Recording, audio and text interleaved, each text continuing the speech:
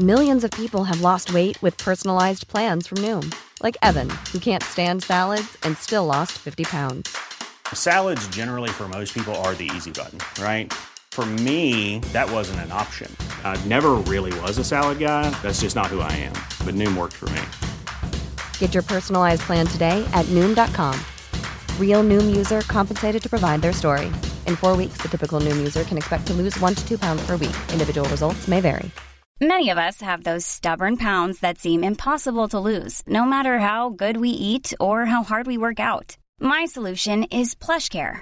PlushCare is a leading telehealth provider with doctors who are there for you day and night to partner with you in your weight loss journey. They can prescribe FDA-approved weight loss medications like Wegovy and Zepbound for those who qualify. Plus, they accept most insurance plans. To get started, visit plushcare.com/weightloss. That's plushcare.com/weightloss. A funny taste in music with Andrew Bird. Hello, welcome to A Funny Taste in Music. My name's Andrew Bird. Now, this has to be a quick intro because Paul the producer has to do something very quickly, and more importantly, me and Ivo discussed how annoying it is when you listen to a podcast and the introduction goes on and rambles on and on. So we've discussed 3 minutes max. I want to make it quicker than that. So, A Funny Taste in Music, Ivo Graham, brilliant comedian. There's going to be a Spotify playlist that's going to go along with it. Please donate to the Patreon page. Here we go, some adverts, then Ivo Graham. Hope that was quick enough for you, Ivo. All right, mate, cheers. A Funny Taste in Music, the interview, next. There's never been a faster or easier way to start your weight loss journey than with PlushCare. PlushCare accepts most insurance plans and gives you online access to board-certified physicians who can prescribe FDA-approved weight loss medications like Wegovy and Zepbound for those who qualify. Take charge of your health and speak with a board-certified physician about a weight loss plan that's right for you. Get started today at plushcare.com/weightloss. That's plushcare.com/weightloss. plushcare.com/weightloss. I'm Sandra, and I'm just the professional your small business was looking for. But you didn't hire me because you didn't use LinkedIn Jobs. LinkedIn has professionals you can't find anywhere else, including those who aren't actively looking for a new job, but might be open to the perfect role, like me. In a given month, over 70% of LinkedIn users don't visit other leading job sites. So if you're not looking on LinkedIn, you'll miss out on great candidates like Sandra. Start hiring professionals like a professional. Post your free job on linkedin.com/people today. Wow. Nice. Yeah. What you're hearing are the sounds of people everywhere putting on Bombas socks, underwear, and T-shirts made from absurdly soft materials that feel like plush clouds. Yeah, that plush. And the best part? For every item you purchase, Bombas donates another to someone facing homelessness. Bombas. Big comfort for everyone. Go to bombas.com/ACAST and use code ACAST for 20% off your first purchase. That's bombas.com/ACAST. Code ACAST.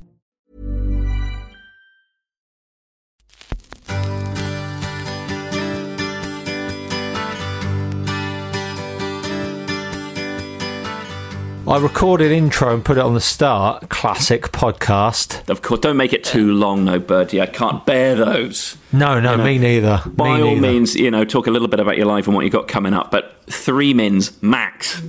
Oh yeah, absolutely. Don't waffle on and make it all about yourself. Some of those American ones, you're skipping 15 seconds, just trying to find the podcast you've signed up for. Yeah. I want to listen to the podcast, not you aimlessly waffle about yourself and your life. I didn't know I felt that strongly about it, to be honest, but it's really... No, I do. Yeah. No, me too. Get into the meat of it. We've already got to wade through adverts. Yeah. Don't you go on about yourself for ages. Who are the adverts going to be for on this episode? If you can tell me that at this stage. I think it's some kind of crockery. Lovely. How wholesome. Yeah, some kind of crockery outlet, I think it is, and there's a local butcher's.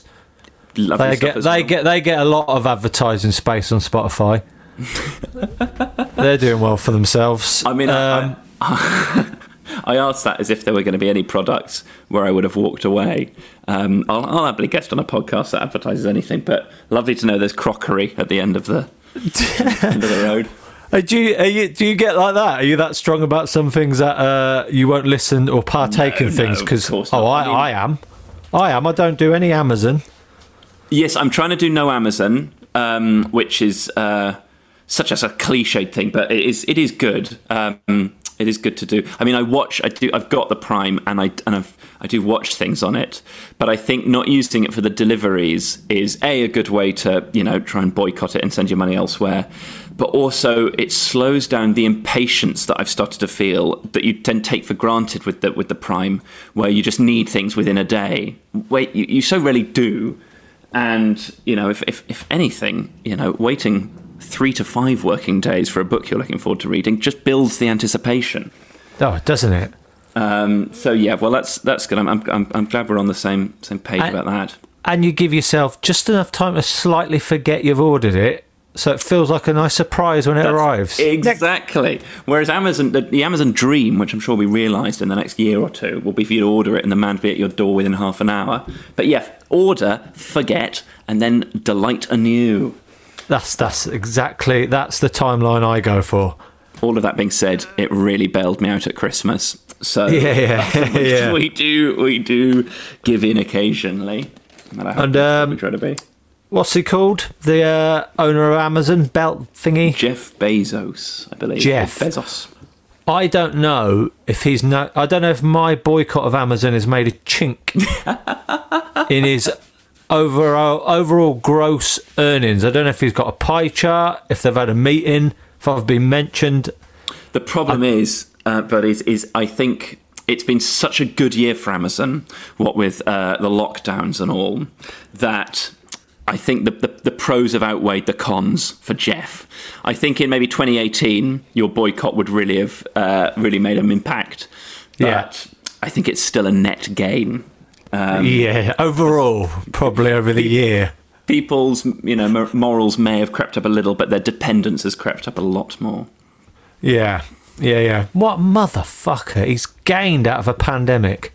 It was already doing all right. I mean, I'm a big, I'm not so cold and bitter about the pandemic that I begrudge anyone who's done well out of it. Some of our peers have made some very funny online comedy. Fair play to them. People who do home exercise classes. Even Joe Wicks, who maybe dominates the market a little bit too much. Fair play, getting the nation fit. But just making people more and more dependent on their instant deliveries and making it so hard even to buy. I was trying to buy the most recent Red Hot Chili Peppers album for someone as a joke, and we can get on to why it was a joke later on. Yeah, let's. But I was finding it very difficult to find somewhere to buy it online that wasn't Amazon or a subsidiary. It is. Yeah. I said, I had to Google for 20 seconds instead of 5 seconds. It hardly destroyed my life. HMV's not so good online, is it? And their website's not easy to find stuff. I don't know why. It's just not that easy. And HMV, I don't know how you feel about this. When you see an album for like $14.99, you just think, what world do you think we live in? HMV. What do you think? Do you think there's people? They're really relying on the people out there that have no access to the internet other than that. The problem with HMV is, even though they have become in recent years just as much of a sort of figure of pity as pretty much any other non-Amazon retail outlet, they're still, in my mind, and I imagine in most music fans' minds, a sort of big business, a colossus who probably made their shareholders a lot of money if they got out at the right time. I'm not against paying too much for music, or indeed paying for music at all, which you can get away without doing if you're so inclined. But there's one of the few remaining proper independent record shops in Marlborough in Wiltshire, near where I grew up.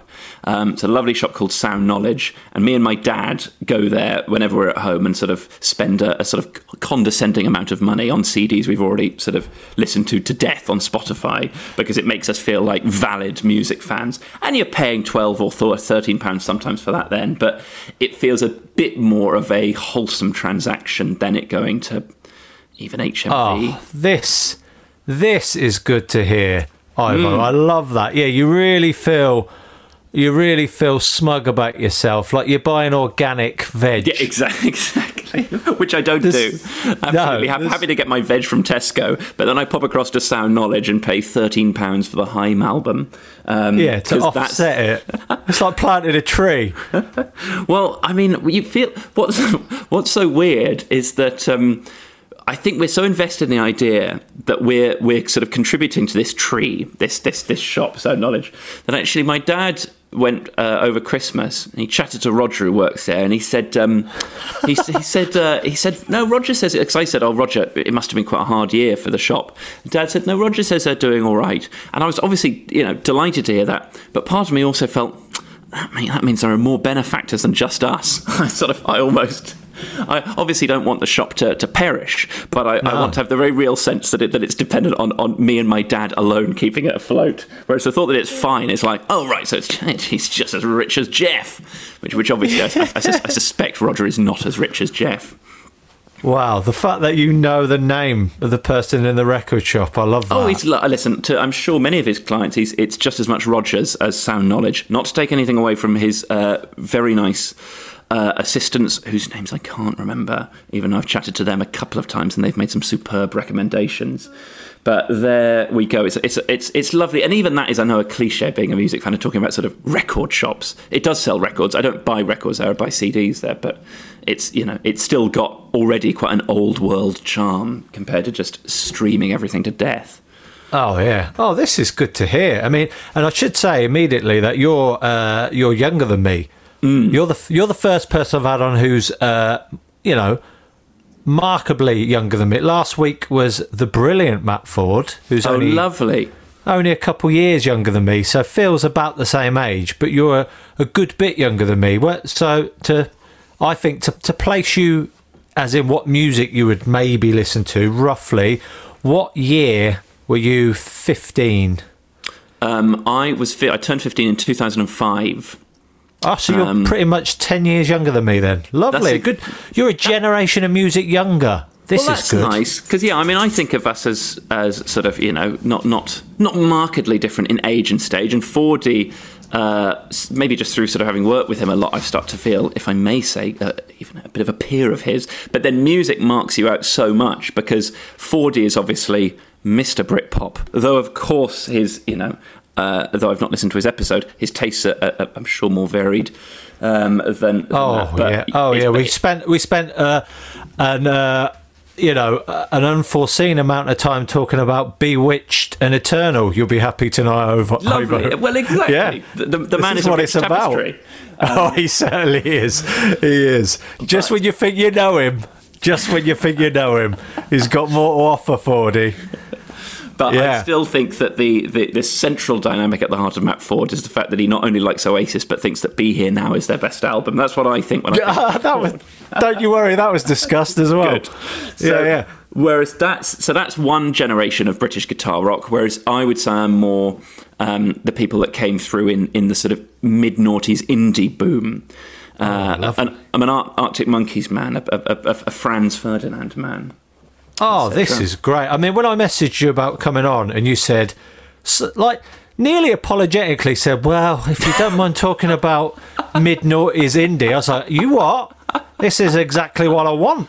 Well, that's fantastic to hear. Because I'll be honest with you, a lot of these episodes, I'm sure you've listened. I meing, they're everywhere. They're escapable, this podcast now. It's massive. That China shop is sold out, actually. It's done so. Yeah.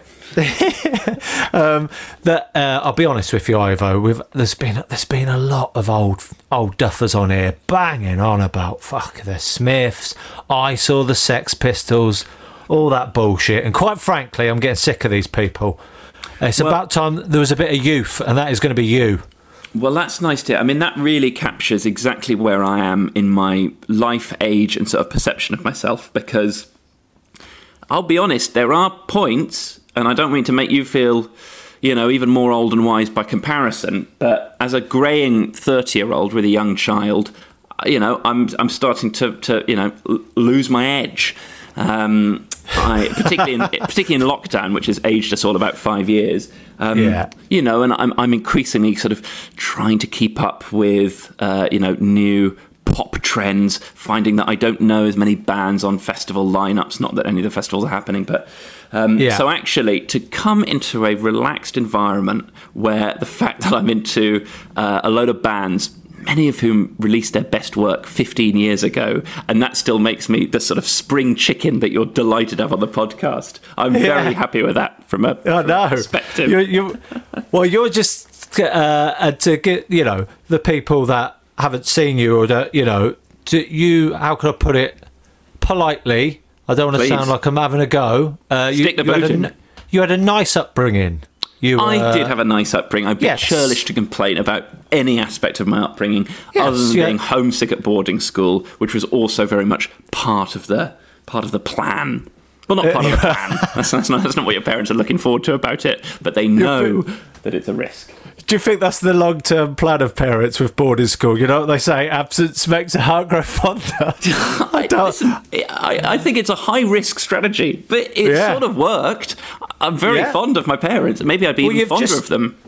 You've just said you go record shopping with your dad. There's not a lot of people who went to, normal comprehensive schools that go see Roger with their dad. Oh, listen, I'm sure his clientele exists across the school spectrum, but yes, of course. But, although not, maybe you've got to have a bit knocking about in your pocket to pay £12 or £13 as established for music. Oh yeah. I went. I had a nice upbringing, a nice education, and parents who managed to convey the fact that they loved me, despite the fact that they were happy not to see me for weeks at a time. And that is that's a magic trick. It really is. They really pull that off as parents, as like young parents that we are. You've got to admire that. Well, yeah. I mean, sometimes. I mean, listen. I wouldn't. And I'm not here to discuss the relative merits and demerits of boarding school. I don't think I would send my daughter or any other children now. I think it's already feeling quite outdated as an institution, and I can't afford it. But I also think that there are things, as well as having quite a nice education, and there were nice sort of fields to play football in and stuff. But also, I do like a bit of the emotional hardiness it's given me. Some would call it repression, but the fact that, I don't know, I feel it very plugged into my feelings, of course, but I don't miss things loads because I sort of learned how to not miss them too much while I was at school. God, I've not sort of reached this deep into myself outside of a therapy session, and I'm here to talk about Franz Ferdinand. But the point is that I don't feel I was really traumatised by boarding school, and I'm still able to really, emotionally invest in some of my favourite music. Yeah, listen, I have not got the qualifications or empathy to deal with your emotions. So let's talk about Franz Ferdinand, shall we? Sorry, cut that bit out. Where was I going with it? I don't know how that happened, but lockdown has done this kind of thing to a lot of us. To be fair, we've all reached meltdowns at different points, but you are keeping it real as well. You went to boarding school, but you support Swindon, so in many ways you're keeping it. Some would say too real. It's feeling very real this season, and some would say, if they were being very cynical, that me supporting Swindon and banging on about it as much as I have is almost an attempt to sort of balance out the Eton, shall we say? And you think? Well, listen, it's not quite David Cameron. I support Aston Villa. Come on, or West Ham. Even he can't remember. No. You go to games, you put in more effort than your average football fan. Well, that's what I would say. If it is a lie, then I really am committing to it. You're really going deep with this lie. You live in the role. You're like a undercover detective, like in The Departed.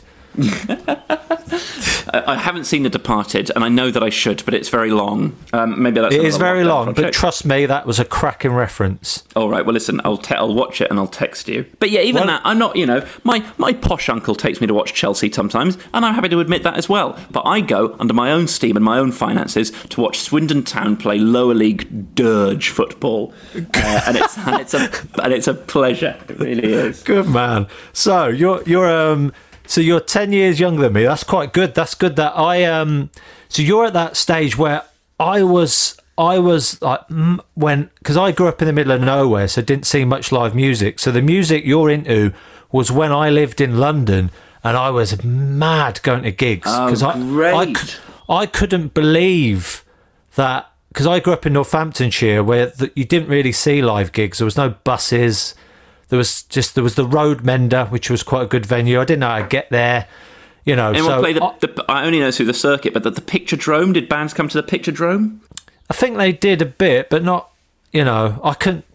For me to get there from where I lived, you're talking a £25 taxi journey home because you couldn't get a bus. So I didn't see live bands. It was going to the pub. Jukebox was the music.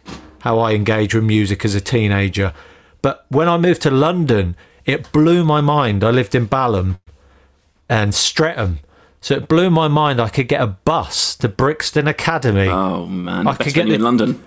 I could get the tube to a gig and be home in like half an hour. It blew my mind. And the pub I worked in, the Bedford, where the Banana Cabaret is a brilliant, brilliant music venue.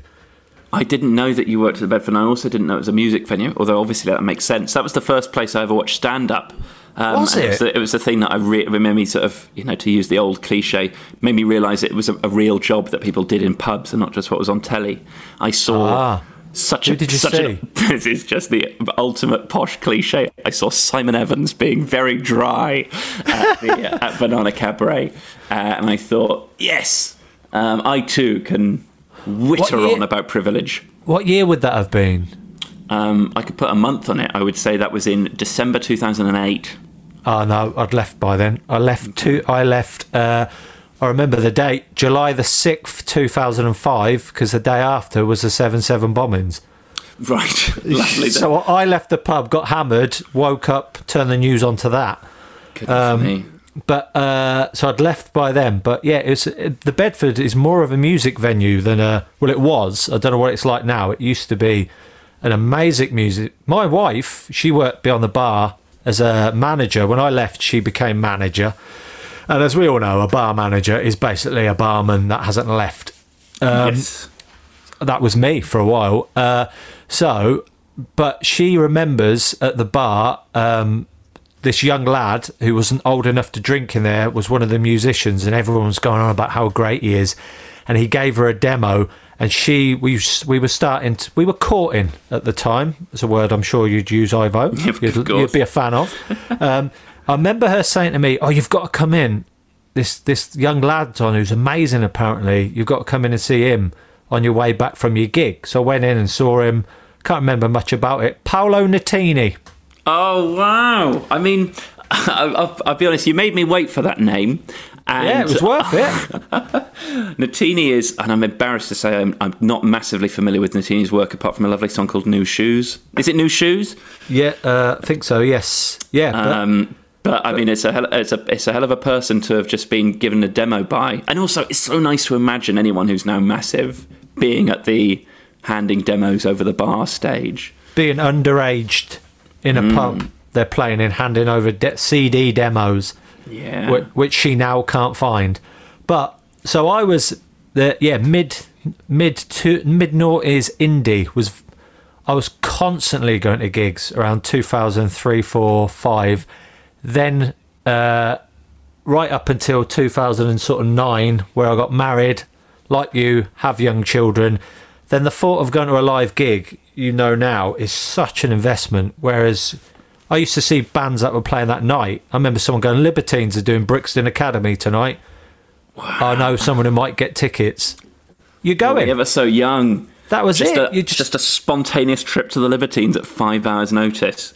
Unbelievable. Weeks in the planning. Babysitters lined up at a fortnight's notice. It's mind-blowing now. So what... So sort of... Would you agree with my claim earlier that the Brixton Academy is the best venue in London, or are we just both being nostalgic for it because we both lived in South London and gone to a lot of gigs there? I, for a long time, would agree with that because I've said a few times in Brixton, the way it slopes, wherever you stand, if you're standing, is a good view. That's it. There's no bad place to be in Shepherd's Bush Empire is good, but there's big pillars and there's like a balcony over you where you feel like... But Brixton, it just, it feels massive and small at the same time, weirdly. I don't know how they do that, but I can add nothing to that summary of it. I think it's beautiful, and in this live musicless period of history, it's making me feel quite sad, to be honest. Yeah, me too. The only downside with Brixton is it's in Brixton, so there are going to be a lot of nutters in there. Yes, I suppose so. But then a certain nutter contingent adds to the sort of thrill of a live gig, doesn't it? Certainly compared to a gig where there's no atmosphere at all, or whether it's just phone central. That's one of my middle-aged things to lament. I went to watch the XX at Brixton Academy about 3 years ago, and they were phenomenal. And they've got a very young audience, and fair play to them. But it was just all phones. And that's funny you say that. That's just made me realise that when I stopped watching gigs so often, that phones were still not everyone was. You were just starting to notice it. It was just starting to be that's annoying. Put your phone down. That was just starting. So now for you, those gigs, it's just a norm. I think it is the norm. And again, you'd be mad to waste too much of your energy on getting cross with it. And also, I waste so much time watching concert footage on YouTube. So in a way, I've got to be thankful to some of these people who've recorded it all for me, stuck at home. But increasingly, most gigs have particularly stuff at like festivals. There's an official recording of it, or the band put out something on YouTube of it, and just everyone with their wobbly sort of handheld stuff. It's a shame. I watched a band also at Brixton Academy called Public Service Broadcasting about 5 years ago, and it was one of the best gigs I've been to. I think they're wonderful, but also they and their stuff is very atmospheric. And this is going to sound unbelievably wanky. Are you familiar with their work? No. Well, it's all about. It's not all about history. I don't want to sound too bookish, but they're lovely tweed-wearing beta males whose songs, though they have lovely sort of rhythmic chunk to them and instrumental flourishes, they're also all rooted around historical events, and they use sort of crackly archive like vocal footage. They did a whole album which they were touring at the time about the race for space and Sputnik and things. And so they had this amazing stage show to capture that, and they have songs where it goes silent in the middle one to capture Apollo disappearing behind the moon, and all of those moments were so poignant at the Brixton Academy because they'd had this really funny skit at the beginning before they came out, which basically lightheartedly mocked people who got their phones out at gigs, and basically said, if you get your phone out, you're going to ruin it, and people are going to think you're a bit of a bellend. And it was just heaven. Not a phone in the air, Bertie. Anyway, that's enough of that. I'm 30 years old. Going on 50. What a good tactic, though. What a good tactic, just to make instead of going the Chris Rock, your phone's in bags on the way in, they've gone more subtle. They've played on the emotions. We'll leave it up to you, but this is how we feel about it. Well, maybe, I suppose, at sort of touring indie band level, maybe the costs of doing that, whatever it's called, Yonder phone pouch thing, would mean you're on a massive loss compared to just a pre-recorded skit you can play over the tannoy. That being said, sorry. Yeah, they've got more artistic with it, but you're right. I went to one of those comedy gigs where you had to put your phone in a pouch, and it did make the atmosphere a lot more special, and I talked to my friend in the intervals, and it was real. So I do like that. I do like it. I've never been to one of those, but I do agree with it, completely agree with it. But so you've gone to Brixton a lot. Where did you live in South London again? Well, I lived in Stockwell with my gran for a year, so that was very nice for easy Brixton access. Me too. That wasn't why I lived with my gran. I lived with her because she's a lovely grandmother, and I was cash light the first year out of uni. But doing stand-up, You didn't ring your gran and say, "Oh, gran, you got a spare room." How convenient are the live music venues to you? Just down Just down the Victoria line. Good work, Gran. We'll make the bed up. Not even does it Victoria Line. A lovely walk. Yeah, of course. A lovely bracing walk to the Brixton Academy. Never managed to persuade Grandma to come with me, sadly. That is a shame.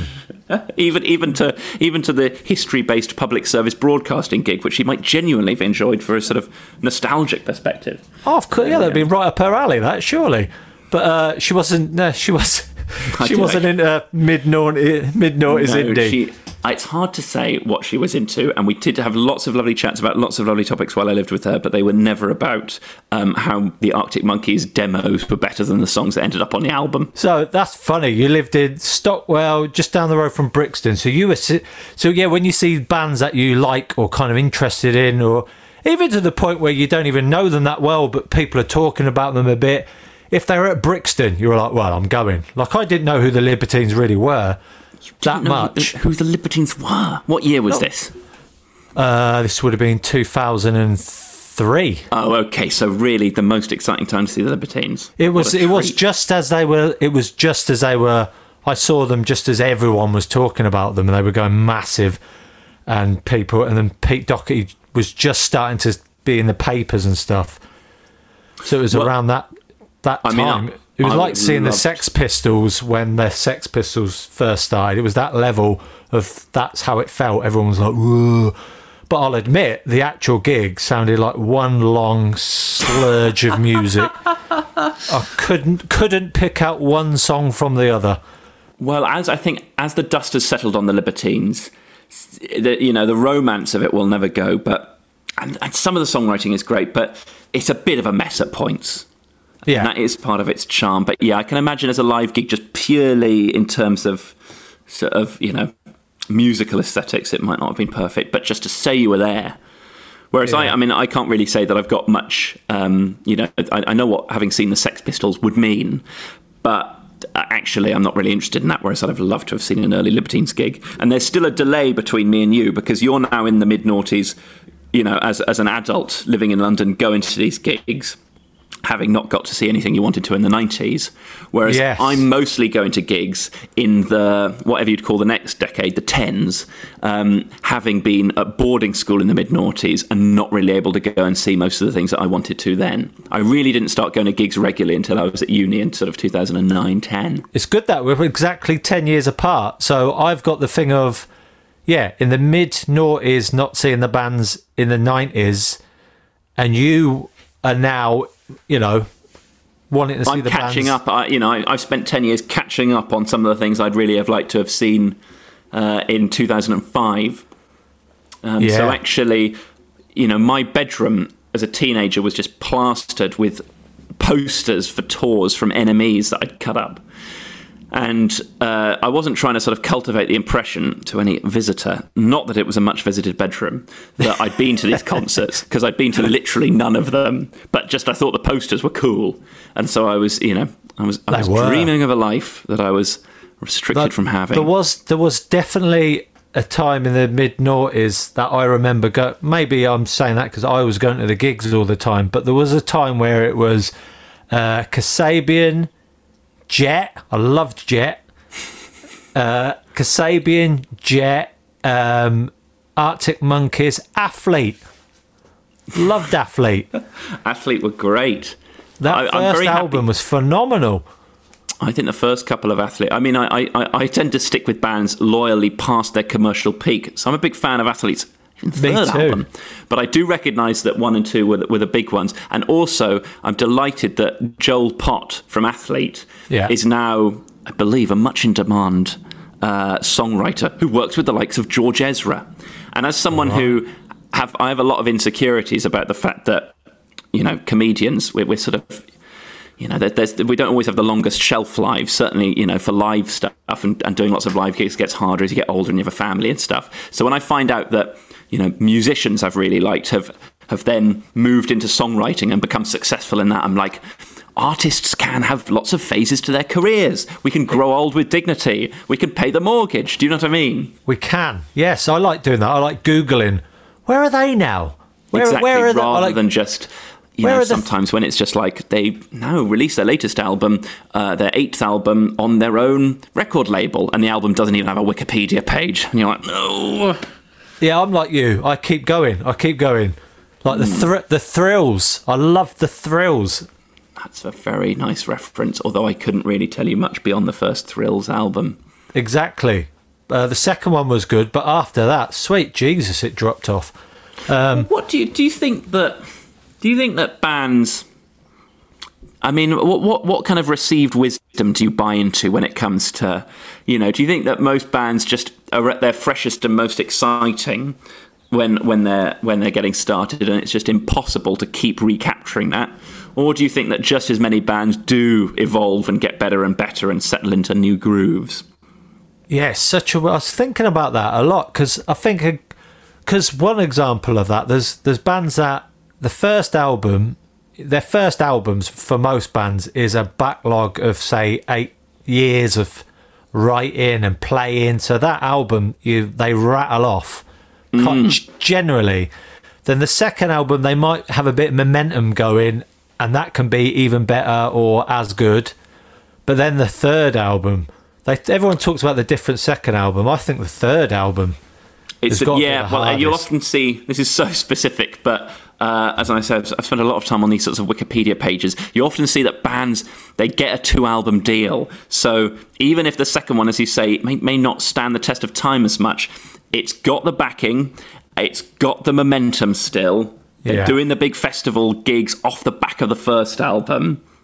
And it's actually, you get a bit of grace period before the petering out can begin. And I'm so interested by how you beat that, essentially, if you're in a band, and how you evolve, how you pick up new people, don't lose the old ones. I think, to be honest, from a noughties onwards timeline, the Arctic Monkeys are the most interesting one. I would say that, yeah. I was just about to say that. Kasabian as well. I think I'm going to say that I don't think Kasabian are as good an example. And that's not just because I'm trying to distance myself from Kasabian in light of recent revelations about their personal lives, because that doesn't change the fact that they've got written some great rock songs over the years. And it has taken on a slightly more, maybe electronic hue in recent albums. But it's still quite sort of, it's been quite rocky all the way through. Whereas, I don't know if you've listened to the most recent Arctic Monkeys album from a couple of years ago, but it's a sort of concept, sort of jazz lounge album about living on the moon. Retired rock stars living on the moon. Exactly, and it made people very, very angry. Yeah, I'll be honest. As you say that, I would say, the Arctic Monkeys, if you go through their albums, the first album is a classic British, classic first album, stands the test of time. It's going to be in there with the top 50 albums forever. Yeah. It's so funny. And the second album is a really, really good album. Then the third album is sort of all right. And then you could say, and then like you say, they're going through that journey then, and what happened. They could have easily, the Arctic Monkeys could have very easily just dropped off completely like other bands. But the album after that, Suck It and See, I think is a brilliant album. I love Suck It and See. Absolutely love it. But then the album after that, I think, is their best album, even better than their debut, AM. I think AM is you've got to. I mean, they all have something to admire. Just the balls on the lads. But yeah, the second one I love, and I remember being sort of a teenager and just not being able to believe that they'd made it that quickly. And I know maybe older listeners and people who remember how many albums the Beatles put out might say that was the norm back in the day. But not in the noughties. Yeah. The second Arctic Monkeys album, which was so beefy and confident, they were still, I think, teenagers or just, maybe turned 20, and it came out like a year later. It was so good. And the third one was a bit of a dirge. And the fourth one had some beautiful songs. I love Suck It and See, but it's still not that commercial. And then the fifth one was like, we would like to headline all of the festivals again. So here are some massive, massive radio-friendly rock numbers. And every then the song sixth one could be was a single. Like, we're bored of that now. So let's lose all those new fans again. I've got to admit, the sixth album, I'm one of them. It didn't make me angry, but I was because I loved AM so much. AM was and I think the fact that the fact that they were sort of clearly able to do something like AM with relative ease, the fact that they took 5 years over the one after it, and it sort of feels like it could have been a solo album. But as I say, you don't get to question, with the likes of, and I'm going to take a big leap from the Arctic Monkeys here to a true legend, but, with your David Bowie or whoever it is, you only get the evolution because of the risks. And if you're getting pissed off, that probably means that something truly amazing is about to be around the corner. Or Radiohead, I suppose, another real modern cliche of that. Yeah. But and with David Bowie, you get the benefit of nostalgia and time to go, he took these risks. But at the time, people were probably going, fucking hell, 4 years, and this is what he's done. You forget that. Yeah, the Arctic Monkeys album, that last album, I'm one of them where I gave it 3 listens and really tried. But it wasn't really for me. But I'm not just saying this to you because we're talking about it now and trying to be nice and diplomatic. But I said this to my wife. I said, I really don't like that album, but I really admire the fact that they've made it. The balls to make it. And I love the thought of you and you and your wife having that conversation. You being prepared to separate your instinctive feelings and your respect for them as artists. Yeah, it's like across the kitchen table. It's like, they've pissed me off, but fair play. And you can still listen to the old ones. Those don't get taken away. No, they're still there. I imagine the gigs on that tour must have been fairly strange as they lurched as they dipped in and out. Are You Mine to one of the Moon Hotel ones.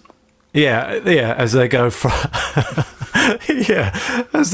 Suck It and See to there was a lot of very distinct bar breaks. Yes. During that, I imagine the bar got heaving at very distinct moments during that gig. But I always find that a little bit depressing when you can sense the atmosphere change as a new song is introduced. Yeah, a new song comes on, you see people elbowing past in their droves going to the bar. Hey, guys, come on. Come on. This is all part of the journey. Stick with it. Yes, this is if you're watching football, this is just some of the build-up play in midfield. But I like the build-up play. Sometimes this is the whole rubbish relegation season you need to go through so that next season's promotion will be all the sweeter. Better example, Ivo. Better example. This is why you're doing the TV stuff. Well done. Well, as a Swindon fan, relegation seasons are never far from my mind. Yeah, fair enough.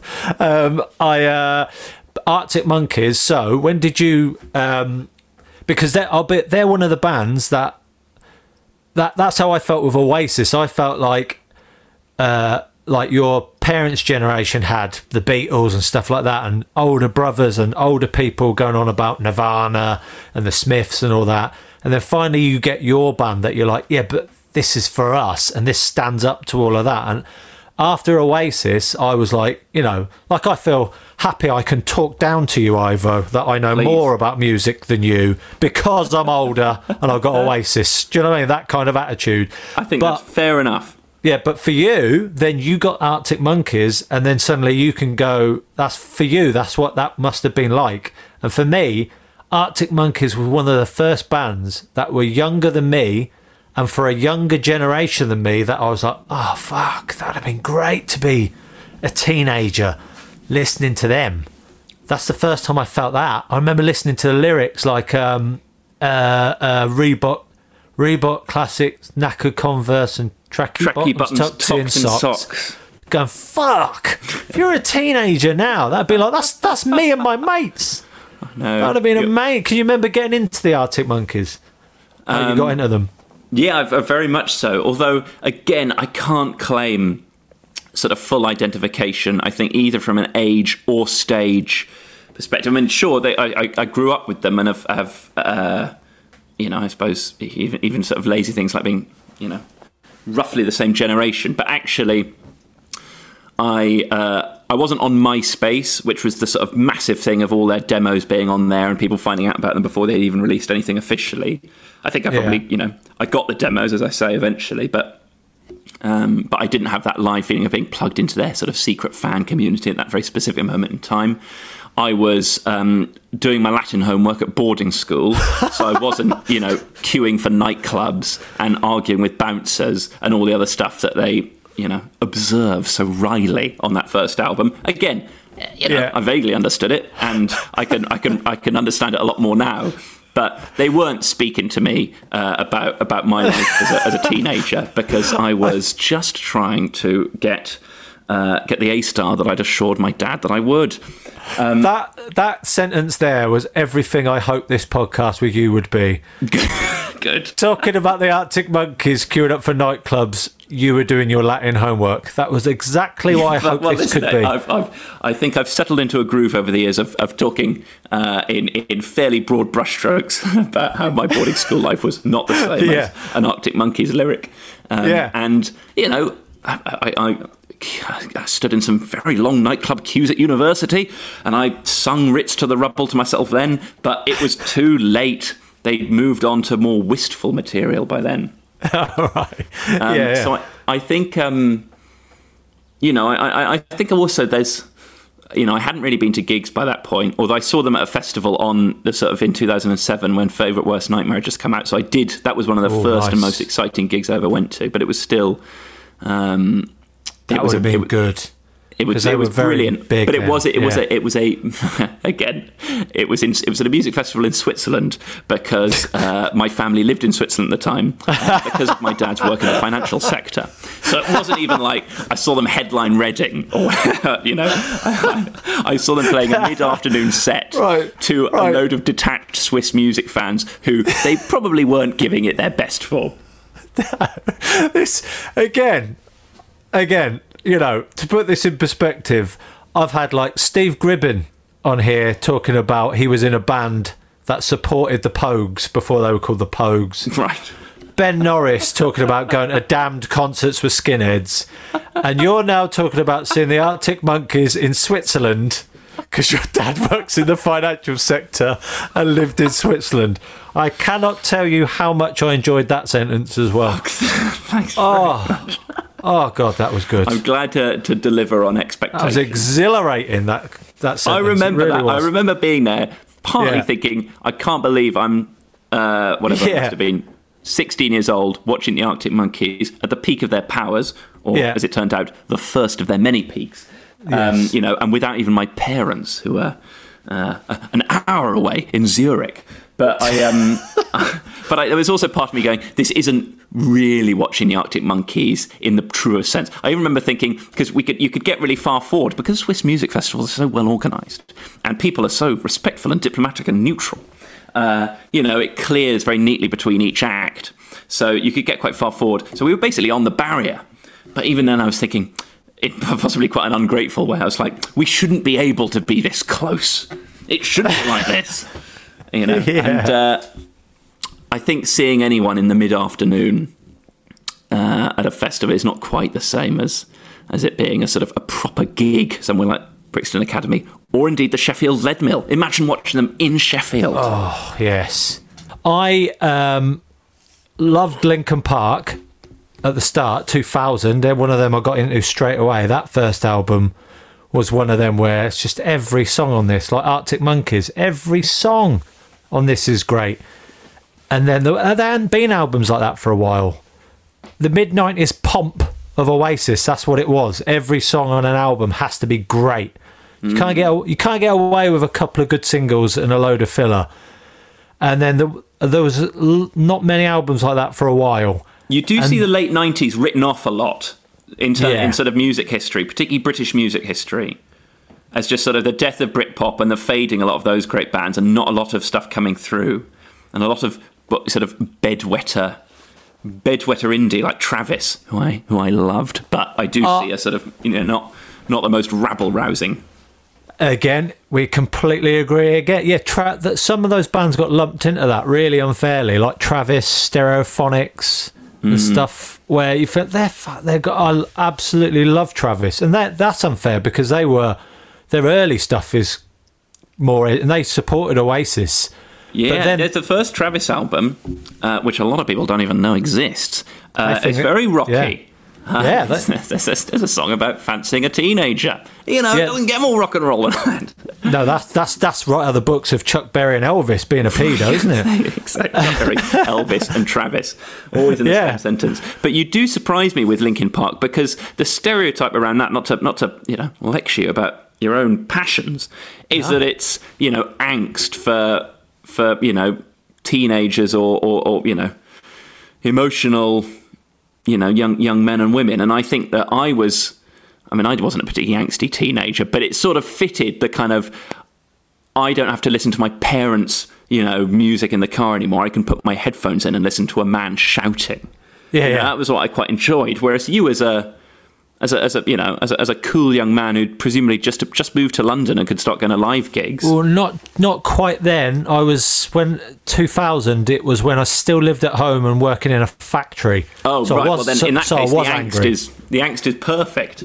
It was perfect. Yeah, I wanted to get out of this factory, go to London and be a stand-up. Everything you say and do. One step closer to London. I'm about to break. So it's perfect. Oh, what an album. And it's such a good album. And actually the second, here we are again on second albums. Yeah. The second Linkin Park album, which was one of the first albums I sort of was excited to buy in a shop. And I think therefore emotionally invested in even more. Yeah. I think there's some colossal songs on that. Yes. There's a song called Faint, which starts with this sort of jerky electronic violin. And I played it to my mum, who has, obviously a million qualities as a mother and a person, but is not a music fan, really, even of some of the nice stuff that my dad has tried for decades to get her into. So you thought Linkin Park would be the way to go? I was on a high need to nothing with Linkin Park. But at the age of 13, I said, Mum, this one's actually got a bit of violin. Like I was teeing up some Brahms. You've got a sort of 10 seconds of violin at the top, and then Chester's ranting again. Wow, you really thought you could lull her in with that? It's a bit of violin before he shouts. I remember her saying, I sort of see what you mean, but it's still a bit much for me. And fair play. That was a fair mother appraisal, I think. Yeah. But yeah, that second album was absolutely great. And then I think it's the third album, Minutes to Midnight. Then we're on our Minutes to Midnight, which was released either in 2006, 7 or 8, which you're going to put into the podcast. We're yet to confirm, but and then Jay-Z, that era was where I sort of lost interest a bit. Well, that was probably where I got off the bus as well, but less because I felt that the quality was dropping, but more because I think it was all about my NME subscription and my guitar band in skinny jeans. The appeal of an American six-piece with their own in-house DJ suddenly didn't mean quite as much to me. Well put. But then the last album, Linkin Park's last album, is absolutely brilliant. And I got into it and bought it and just started getting into it just before he died. So I had got into it, but yeah, even before he died, it's a brilliant album. I've got some funny footage of my two sons in the back of the car while my wife's driving, filming them moshing their heads to Linkin Park. Oh, that's lovely to hear. I've got to say, of the many things I've enjoyed communing with you about today, hearing your commitment to sticking with bands and rediscovering bands, past their, commercial or artistic peak, I think it's one of the great qualities in a music fan. Yeah, good point. Let alone getting your sons to mosh to it. In a way, because people, what you said about Arctic Monkeys, sort of is a good point about you got into them, but not like as in you're on MySpace and there's not that many. Everyone after the fact claims that as a band got big, they were like there as there was 12 people in a pub watching. Very few people were. Most of us get into bands just after the cusp of them. I don't think I've seen any bands before they were massive, or at least before they were quite big. I've never been on the inside like that. No, me neither. Even, my Paolo Nutini, but I don't... yeah, of course, your Paolo Nutini anecdote will... If you can find that demo, then you'll never have to do a comedy gig ever again. Yeah, that's heartbreaking that we can't find that. Yeah, and I don't remember a second of the gig as well, so That's bad. And apparently I sat at the bar chatting with Newton Faulkner and don't remember that either. It's turning into quite a name-drop heavy podcast. I know, but how can you not remember that? He's quite a distinctive-looking chap. I sat having a cup of tea with him at the bar. Hang on, you mean you can't remember that, but you've been told that's what you did? Yeah, I remember my wife saying, "Oh, he's one of the musicians on tonight." I was like, "All right, mate." Yeah, Faulkner is going to stand out a little bit more in a crowded Bedford bar. You would than think. A teenage and a teeny. I have no memory of it, but yeah. So Linkin Park, absolutely love because their last album is really melodic, and there's sort of some of it sounds quite indie guitar rock, and then it will go a bit heavier and that. But I love that. There's a bit of everything in it, and I am a sucker for shouty singing with rapping entwined. Love it. But you fell away. Having and got your more boys indie. excited in it, did you then say, well, if you like that, listen to this, and then take him back to 2001? Oh yeah. I can't wait to force my music tastes on my daughter. It is it's one of the most tedious things you can do as a parent, but when it works, and I do have this, if I say so myself, adorable relationship with my dad, where we're mostly into the same sorts of things, and the cloning process has broadly been a success. So if I can get as much mid-noughties indie rock into my daughter's, whatever means she consumes her music by in 10 years' time, as my dad did with his sort of 70s prog and then 80s sort of soft rock, essentially. Well, normally that's what I ask at some point. What do you remember growing up hearing, and what did your dad? What do you remember bonding over musically with your dad? What do you remember? My dad has an admirably eclectic music taste, and he's still keeping his hand in every year. He goes to Roger, he buys a few more albums, he makes a compilation CD at the end of the year of his favourite tracks of the year. He gets very stressed in the autumn if he's feeling that year's compilation CD is looking a bit light. So he'll sort of complain that he's not got into enough new music, or crucially that often that we haven't recommended him enough good stuff. Or occasionally he'll even say, which I think is the most arrogant thing you can say, particularly in this age of everything being available, he'll say, maybe it's just been a bad year for music. You go, no, I think you're not digging enough. Yeah, I like the thought of your dad going in the music shop going, Roger, you got to help me out here. You've got to help me out. It's October and I've still only got 4 tracks for the compilation. I've got to hit 80 minutes on the CD, otherwise I failed. 2 of these I describe as filler. Roger, you've got to give me... If he's got more than 2 or 3 songs by the same artist, then he's essentially... That's not making a compilation CD. No. That's just whittling down an album you've enjoyed that year. So it's inevitably getting a little bit more... middle of the road. I mean, to be fair, as mine is already, but there's a bit more, sort of folky, sort of gentle rock stuff. But some of the stuff that he was, and he played in bands when he was a teenager and sort of played along to sort of quite proggy stuff. There's a Dutch band called Focus who have an iconic and famously very difficult song to play, as Dad has often said.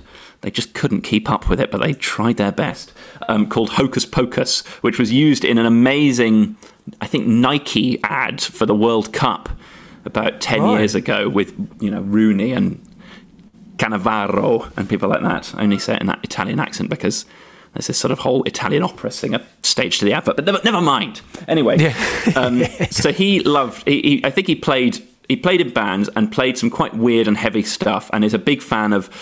high concept stuff like Tubular Bells. Right. And then by the 80s, it's, mainstream rock like U2. It's his favourite band, the Waterboys, mixture of... I had a housemate that... and sort of Celtic folk. Yeah, played that to death. I had a housemate that...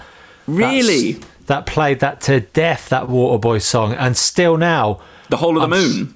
Yeah, and I could still... He must have played it every day for months, and still now if it comes on I go, oh yes, oh, that's nice, because usually if you've got a housemate that plays something into the ground, if it's not your choice you'll end up resenting it. So I'm glad you do yeah. I had that with it took me a long time to get into Elbow because I had a housemate that played that album to death. Play who?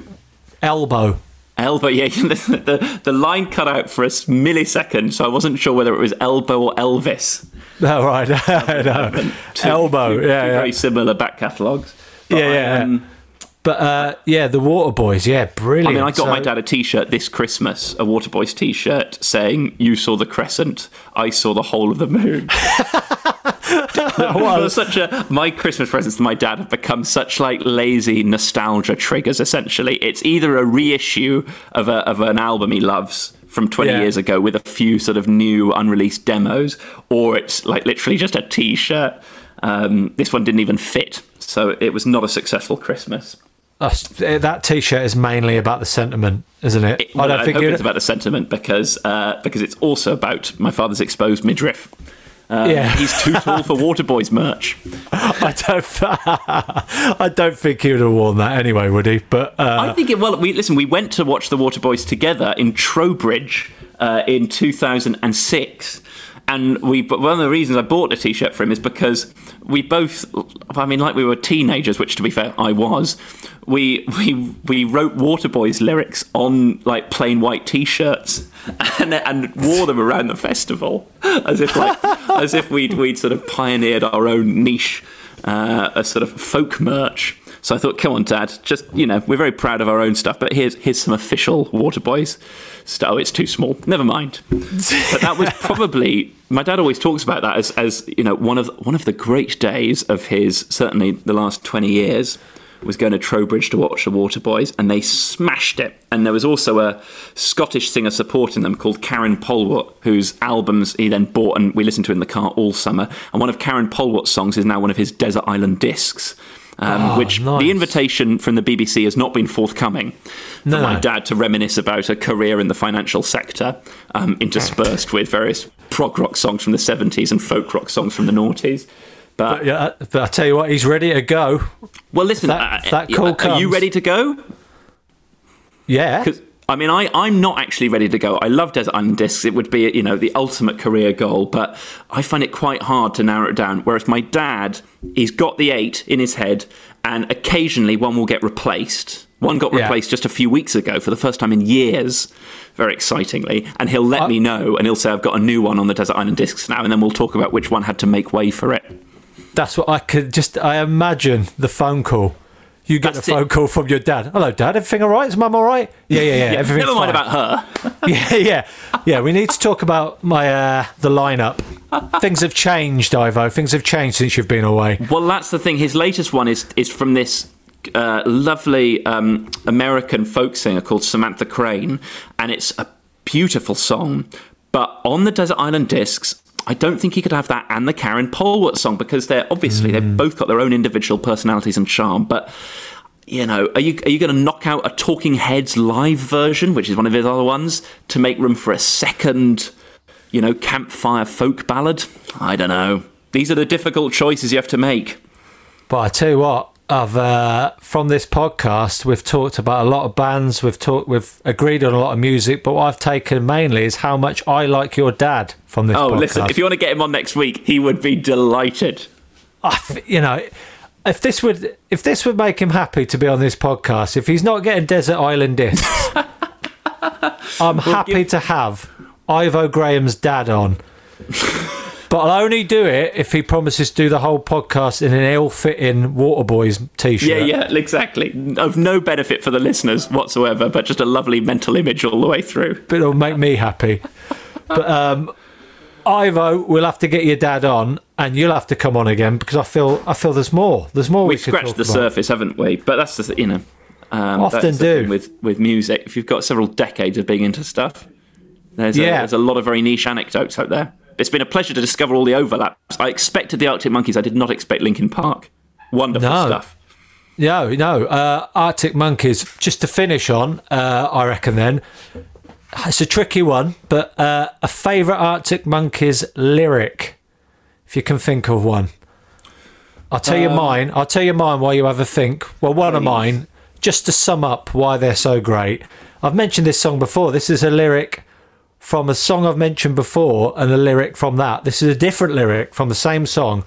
The bit in Suck It and See, the song Suck It and See, where he says, She's rarer than a can of dandelion and burdock, and those other girls are just post-mix lemonade. Wow, that is... It's such a lovely song, and I felt it in my heart, in my bones, even though I'd never drunk dandelion and burdock or post-mix lemonade. And very occasionally, I'll see him in a shop and go, there we are. Yeah. This one's for you, Alex. You felt those lyrics deep in you as you glanced longingly out the window doing your Latin homework. It's a later era, but it still stands up. Yeah. Can you? Is there other bits of the early albums you remember? There was. I'm obviously going to. I'm now going to sound like someone who's now never heard an Archie Monkey song and is bluffing by saying, there's too many to choose from. No, there is though. You're right, because his lyrics. You're right. You are right, because there's so many lyrics in a song. Goes into them, and actually, the Moon one, as I'm going to keep calling it, even though I know it's called Tranquility Base Hotel and Casino. Of course you do. That's got some really, really lovely lyrics on it, and there's I can't. There's one about horse racing, which has got a lovely sort of backstory about how the lyric was gifted to him by his granddad. I thought that was very cute. But let's go all the way back to the beginning, literally, and say that anticipation has a habit to set you up for disappointment. Is one of the great opening lines to a debut album, surely of all time, particularly one as massively hyped as that album. To start track one by saying, you've anticipated this, and you might well be disappointed, but you won't be, because it's brilliant. I thought that was the height of cool. Good, but I've never even noticed that. I translated the Odyssey. Yeah, I've never even noticed that. That's such a good point. Brilliant choice. Lovely. Well done. It's been a pleasure talking to you, Ivo. Thank you very much for coming on. And it was lovely to talk to you, and also to get a couple of glimpses of the extended Bird household. Best of luck to all of you. Yeah, you can sense it's fucking hard going. Best of luck with the rest of the lockdown, and I'll put you in touch with my dad. Oh yeah, of course. I feel when you say you'll put me in touch, you're going to give me his address, and it's going to be a handwritten letter. You'll have to go through his PA, but you'll get there. You'll get there. Cheers, mate. Thanks, Ferdy.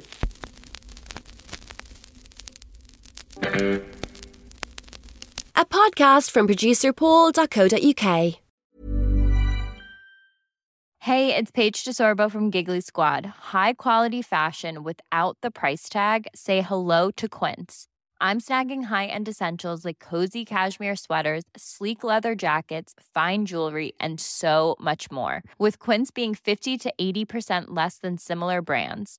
And they partner with factories that prioritize safe, ethical, and responsible manufacturing. I love that. Luxury quality within reach. Go to quince.com/style to get free shipping and 365-day returns on your next order. Quince.com/style.